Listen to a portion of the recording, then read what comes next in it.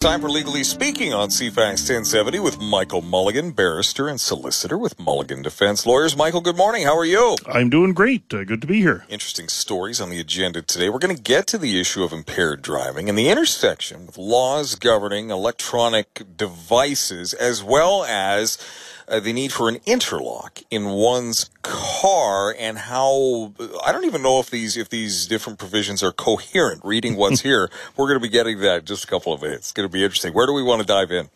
Well, why don't we start with the publication ban? That's probably an interesting thing for some. All right, so what's a publication ban? Well, there's a strong presumption in criminal and, in fact, other cases as well that the court process be an open one, right? You're free to wander up to the courthouse and watch what's going on, and that's a good thing. Little good comes of secret tribunals and things happening behind closed doors.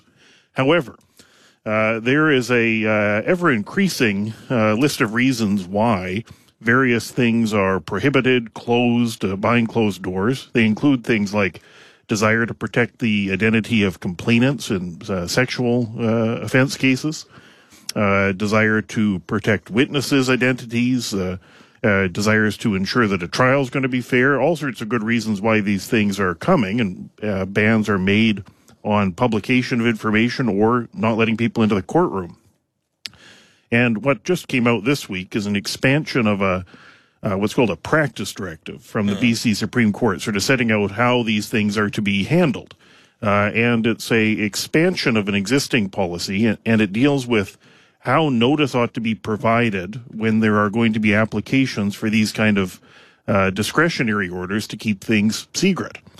And the way this works is that if somebody wants to make an application for a discretionary ban on publication or to exclude the public from a criminal or quasi-criminal sort of case, there's a requirement now that there be notice in advance, and that it be that notice winds up getting published on a website which members of the media or others can subscribe to as an RSS feed.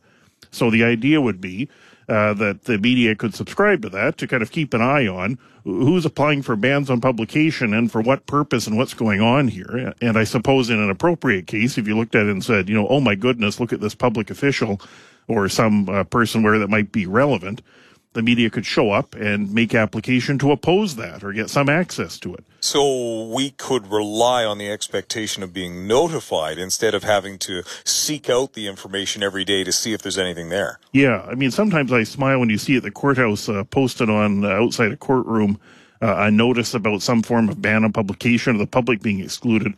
Sometimes I think of it as sort of like a big target somebody set up there. Otherwise, a proceeding which would generate absolutely no interest for anyone at any time, suddenly everyone's eyebrows will go up. Oh, what's over here, right? What's being kept secret? So yes. We've now got, the internet's taking hold. That's going to be published in a regulated or a regularized way. And then the other part of this is that the website will have a list of all of the publication bans that are in place and why they are in place. And the idea, of course, then would be for members of the media, before they're going to report something, you could go to this almost one-stop shop to see, hey, am I allowed to report this? Is there some ban on publication? Can I identify the complainant? There are various provisos, like it's not going to be immediate, right? But that's the idea. So we've got this website now, process to notify people so you can find out whether there's a ban application coming or what's currently in place so as not to be held in contempt. We have had some very close calls in terms of election races here in the Victoria area over the years, particularly the West Shore riding, which has changed names and was also redrawn relatively recently. But I remember once upon a time the Conservative candidate and the Liberal candidate for a number of elections came within a shockingly small number of ballots from each other in terms of wins and losses. What is a judicial recount? And it's in the news this week, isn't it?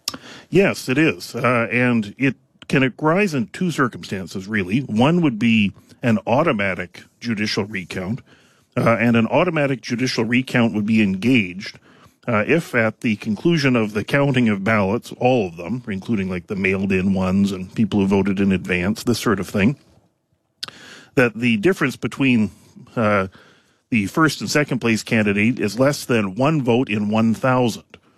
So if it's that narrow, the provision is that there be an automatic judicial recount. If the gap is slightly larger than that, there can still be a judicial recount upon application by one of the persons who was standing for election, right? And in the election we just had, there is one of the ridings, for example, up in the Yukon, is very close. It looks like 164 votes spread, and the number of votes for the Liberal and second-place Conservative candidate were 6,849 to 6,777. So close. That's clearly more than 1 in 1,000. But once there is a final certification of what that result is, the candidate who lost, if they wish to, could go and make a application for a discretionary judicial recount, and they'd have to point out why they say there might be a problem. And that takes us, of course, to, well, what on earth is a judicial recount? What does that look like, and what's going on? Judicial, so I think something with courts and judges. Recount seems pretty apparent. So how does it work? Yeah. I actually was participated as counsel on that one of the ones back in Victoria that you made reference to. I didn't know that. Back in 2008. It was a small world. Interesting experience. That was a case where the Conservative candidate there, Troy D'Souza, yes, came out 68 votes behind Dr. Keith Martin, who was the Liberal candidate at the time. Yes. And that was slightly more than the 1 in 1,000. But Mr. D'Souza made an application for a judicial recount, and that was ordered. And the process was an interesting one. Once that was engaged, it involved a Superior Court judge, Judge Wilson, Justice Wilson, and it took place at the Empress Hotel, and they rented out a large empty room in the basement of it.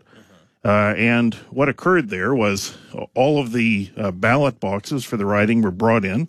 Each one was set up at a separate table. And then they had representatives of each party scrutinizing the count, and you had a person doing the count and a person recording it.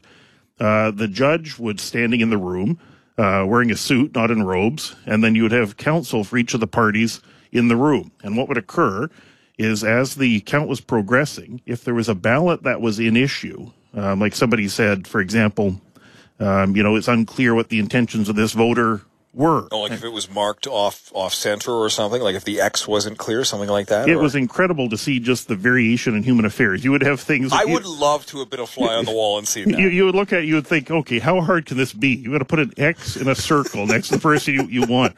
And people would have things like, well, you've crossed out 2 people, and you put an exclamation mark by one, and you've underlined one with a tick mark. What was that? Right? And the judge has to look at it and make a finding. So what would happen is you'd have the people doing the count, and if a party took issue with it, like, somebody pulled out one that looked like that, and there was a star and an exclamation point next to the candidate, and, the person counting it said, yes, I think this is an indication for the one with the star underline and the little exclamation point. Then if somebody took issue with that, he would say, well, hold on. Lawyers for each of the candidates would go up and discuss it, look at the thing, and if we could agree, well, that was fine. We'd just carry on. If we couldn't agree, then we would call the judge over. The judge would come over. Each of us would make a submission to the judge. Look, I don't know what this person means. There are 2 underlines. I don't know what the star means. You've crossed somebody out over here. And then the judge would make a determination, and he would say, yes, either count it or don't count it. And then in either case, it would get marked separately as an exhibit so that if there was ever to be, I guess, some appeal or review of it, that could be looked at. And so we carried on in that way for many hours. And there's that issue, which I just identified, the issue of what did you really mean here by this particular pattern of markings. Is it balance of probabilities between the 2 submissions, or how does it work? Well, the test for the judge is the voter's intention clear? Like, can you discern what did this person mean when you circled the person and wrote yes, exclamation point, having crossed out 2 other people? Now, the other reason your ballot can wind up being not counted is if you make a mark on the ballot, and this is more subjective, that could identify the voter. And I think the history of that would be, you don't want a circumstance where somebody either comes along and threatens you, right? You better vote for so-and-so or I'm going to come and thump you or fire you or do something. And I'll know because you better write a small letter D with an asterisk in the bottom right-hand corner. If I don't see that, I'll know you haven't done it. Interesting. Or I'll pay you if you, and I'll know that you've done what you've promised because you'll write a smiley face in the top right. Yeah. So if you make a mark on your ballot that could be unique and identify you, that ballot doesn't count.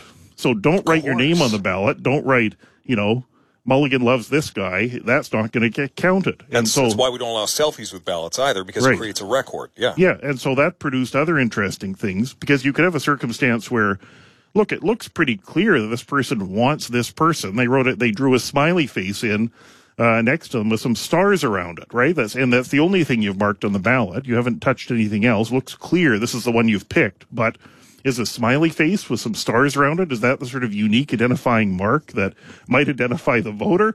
So don't write a smiley face in. Don't write your name on it. People would write numbers. Like some people thought, I'll just write like 1, 2, 3, or other people would like shade in a couple of ones and then put it was an incredible combination of effects. Anyways, we went at that for hours. And eventually it became clear to Mr. D'Souza that the result wasn't going to change, so he quite appropriately said, look, I don't need to carry on with this. We've been at it. There isn't some large variation in outcome. But it was a genuinely interesting process, and again, an open one. People could see what's going on there.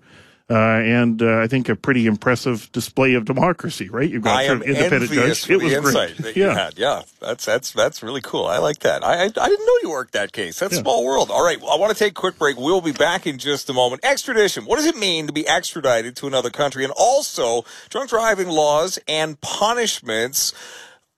Are they fully coherent when we consider prohibitions on the use of electronic devices? Interesting finding in BC's courts. Michael Mulligan will help us understand it right after this. When news breaks, Victoria counts on CFAX 1070. Projecting a likely liberal minority government at this point. And they voted in favor of a progressive agenda and strong action on climate change. Honored and humbled by the support from this community and the trust that they put in me. We can make a really significant contribution in a minority parliament, and we will. If it's happening, it's here. CFAX 1070. What's the best thing about Sunwing's Epic Sale? Saving epic amounts on winter vacation packages or saving epic amounts on Ixtapas y Montanejo vacation packages? It's both. Vacation better at top-rated resorts with Sunwing's award-winning service. Get an epic move on and don't miss epic savings to Ixtapas y Montanejo. One trip, 2 paradises in Mexico. Book with your travel agent or at You Move Me is a whole new way to move your household or your business effortlessly. Friendly, full-service movers Wearing cool uniforms. They look like superheroes. Always on time. Always careful. Always courteous. And our upfront pricing means no surprises. Except at the end, where we give you a little housewarming gift. But now that you've told them, it won't be a surprise. You Move Me. No worries. You're going to like what you see. YouMoveMe.com. Investing doesn't need to be scary, even if Halloween is approaching. Here's Robin Muir from Hatch & Muir. On October 30th, we have David Atkins, Portfolio Manager of the Value Partners Canadian Equity Pool, in town at the Grand Pacific Hotel. If you have a portfolio greater than $500,000, this session is for you. There's never been a better time to get some clarity on your investments. Along with the complimentary lunch, this informative session is sure to put your fears to rest. Register today by calling Hatch & Muir at 250-953-6816. Hi, I saw your Tiguan offer last week and got so excited. Is it still on? You're in luck. Get up to $2,500 cash purchase bonus or 0% financing for 72 months on other select trims. Plus $1,000 credit on a new 2019 Tiguan during our 10-day only sale. Nice. There's even 0% financing for 60 months on select certified pre-owned diesels. Are you kidding me? Oh, I did it again. We don't blame you for getting excited. Ends October 31st. Visit a Volkswagen dealer for details. Volkswagen. Living with hearing loss is like only listening to half the orchestra. Whether you suffer from hearing loss or just notice a lack of clarity, Broadmead and Oak Bay Hearing Clinics will improve your hearing and your quality of life. So try a pair for 3 months. Use our trial period to see if the latest in hearing technology makes a difference for you. It's one of the qualities that makes Broadmead and Oak Bay Hearing Clinics unique. Call 250-479-2969 or visit broadmeadhearing.com to book an appointment. All rise. Court is now in session. The judicial system. Think it's balanced? Think again. I've been in court before. I know how this works. You think you know, but you don't. Not yet. Monday on CTV. Go out there and kill it. Your Honor. A new judge who wants to shake up the system. His voice matters. It's important. And bring down. Objection. Sustained. The hammer. In my chambers now. Get into All Rise. All new. Monday at 9. Only on CTV. Stopped on Souk Road? We'll get you back on track. If it's happening, it's here. CFAX 1070. Keeping you informed. Adam Sterling on CFAX 1070. Legally Speaking continues with Michael Mulligan, counsel with Mulligan Defense Lawyers. Extradition. What does it mean for one to be extradited to another country, Michael? Well, the way extradition works is it involves a request from the country that wants you to put you on trial, right? So Canada would have extradition treaties with a number of countries, including countries like the U.S., right? And so if the United States wants to put somebody on trial and they're in Canada, they can make a request to Canada to have that person extradited or sent back to stand trial in the U.S. We're seeing that, of course, right at the moment with that high-profile case of Yep. Right. And there was another decision this week that dealt with a less high-profile case, but I think it's useful because it sort of sets out what the judge is charged with doing and what the threshold is to get shipped off somewhere to stand trial. This particular case involved a person who was alleged to have engaged in securities fraud. Essentially, it's a allegation that this fund was trading in penny stocks and doing things to manipulate them by buying and selling them, I think, internally to make them look like they're going up in price. The market's being so thin for these stocks that few transactions at pretty low value is going to cause it to look like, hey, look, this gold mining company looks like it's going great. Every day it goes up by 2%. That's been happening for months. It must be great. When there are very few stocks traded, virtually all of them might be some manipulation. I must say my cynical view is that seems to be, I would have just sort of predicted that was the cornerstone of stock trading in Vancouver.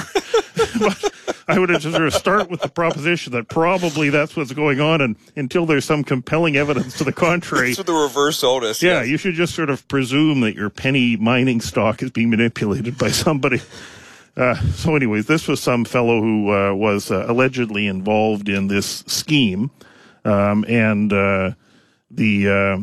a scheme like that, dealing with penny stocks. And so they were the U.S. was seeking his extradition. And there's a judicial part of the extradition process, which is just sort of getting underway in the Huawei case. And this case sort of makes clear what the threshold is to get extradited from a judicial perspective, right? The judge who's hearing an extradition request is not deciding, is that person guilty, or even are they probably guilty? The threshold that a judge is required to apply is the same threshold that would apply at a preliminary inquiry in Canada. And that threshold is expressed as, could a properly instructed jury convict on the evidence? It's essentially, is it possible, not is it likely, or reasonably likely? It's just reasonably possible. likely. Yeah, could they? I mean, there is that language about properly instructed, right? Fair. So it can't be just the total realm of speculation. But you don't avoid extradition by saying, hey, look, there's a pretty clear defense over here, or hey, look, that person looks like they'd be a pretty incredible witness. They've got all kinds of problems.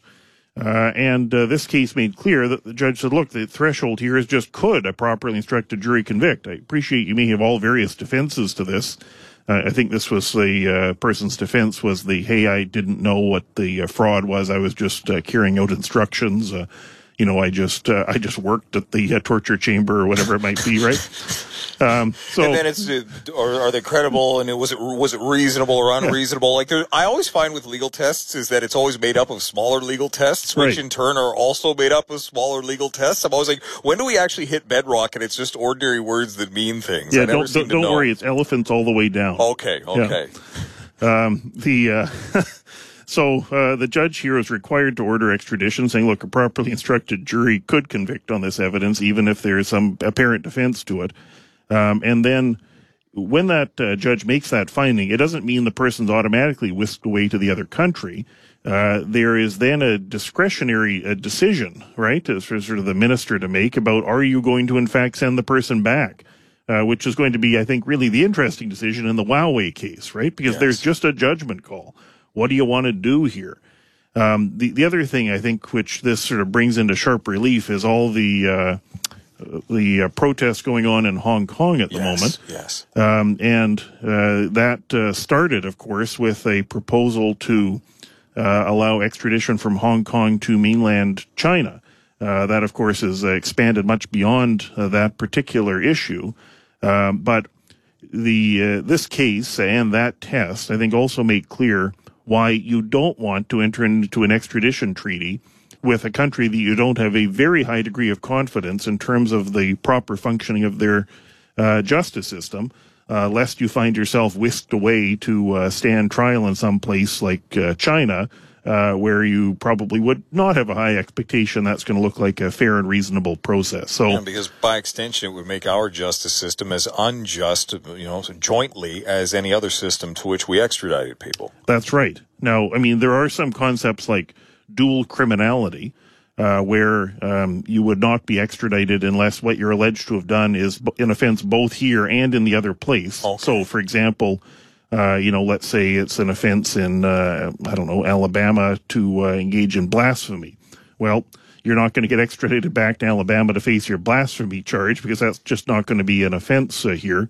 Assuming, of course, we got that criminal code updated. I was just going to say it's Section 296, I think. I can't remember if they've taken it out yet. Blasphemous libel. That's right. I haven't checked that in a while. Hopefully we got that out of there along with witchcraft and pretending to tell fortunes. But it was up until these very recently, these are actual laws. They're still there, or they were there until recently. So there it is. Extradition is just, could a jury convict? All right. We spent a substantial portion of the program earlier talking about drunk driving. It came up that laws have recently been changed to increase the investigative powers of police officers at the roadside. Also, this coincides with toughened laws recently around the use of electronic devices. You and I have talked at great length about how the courts are still interpreting what the use of an electronic device actually means. Is it being held in a way in which it may be used? Or what does electronic device even mean? The presumption is often that it's a phone or a communications device or something that would distract the driver. Not always the case. What happened in this next story? Yeah, that's, I think, a real issue. And I think our legislation in BC that deals with the prohibition on the use of electronic devices may well require a little bit of a revision or reconsideration. It was clearly drafted in a way to be extremely broad, to capture all sorts of different things, probably bearing in mind things like, technological changes and so on, right? You wouldn't want to be too restrictive, when it turns out everyone is suddenly talking on their electronic pen or their whatever else, right? The companies would manufacture things to avoid the law. Is that a coffee cup, sir? No, it seems to have a screen and a microphone on the top of it. Yeah. So it's really broad, the language, and, like so many areas of the law, if there's generally good discretion exercised, problems don't arise, but that's not, of course, always the case once you wind up with a very large population of people making decisions. So the particular case that came out this week highlighted one of the potential issues that is still going to be a live issue, and it relates both to distracted driving and impaired driving. And the reason this is still an unresolved issue is this. In BC, if somebody is convicted of impaired driving, or even if they're not convicted, even if they wind up with sort of alcohol-related entries on their motor vehicle record as a result of results on screening devices or otherwise, those aren't really convictions of any kind, there can be a requirement placed on somebody that they install what's called an interlock device in their car. And an interlock device is essentially what people would call a breathalyzer that's hooked up to the ignition system. And the idea is that you would have to have one of these things installed, and you would need to blow into it before you start driving. And if you detects alcohol, well, the car won't start. And then I suppose to deal with the possibility that if with that victory you suddenly pull out your bottle of vodka and head out to the ferry, you would be required to periodically blow into it as you're driving in order to establish you're still sober and haven't started drinking after you got your car running. I didn't know that you had to periodically use them. I had no idea until reviewing this case. And if you don't do it, it's on pain of the horn honking, the lights flashing on and off. So there's a powerful incentive to blow into this thing, right? So this case involved the intersection of that law, and this fellow involved in this case was required to have one of these things in his car. And then what happened is a police officer standing behind a fence some distance away when this guy was driving said, "Hey, I think you were using your phone over there, touching it or tapping it." And so he got charged with using an electronic device.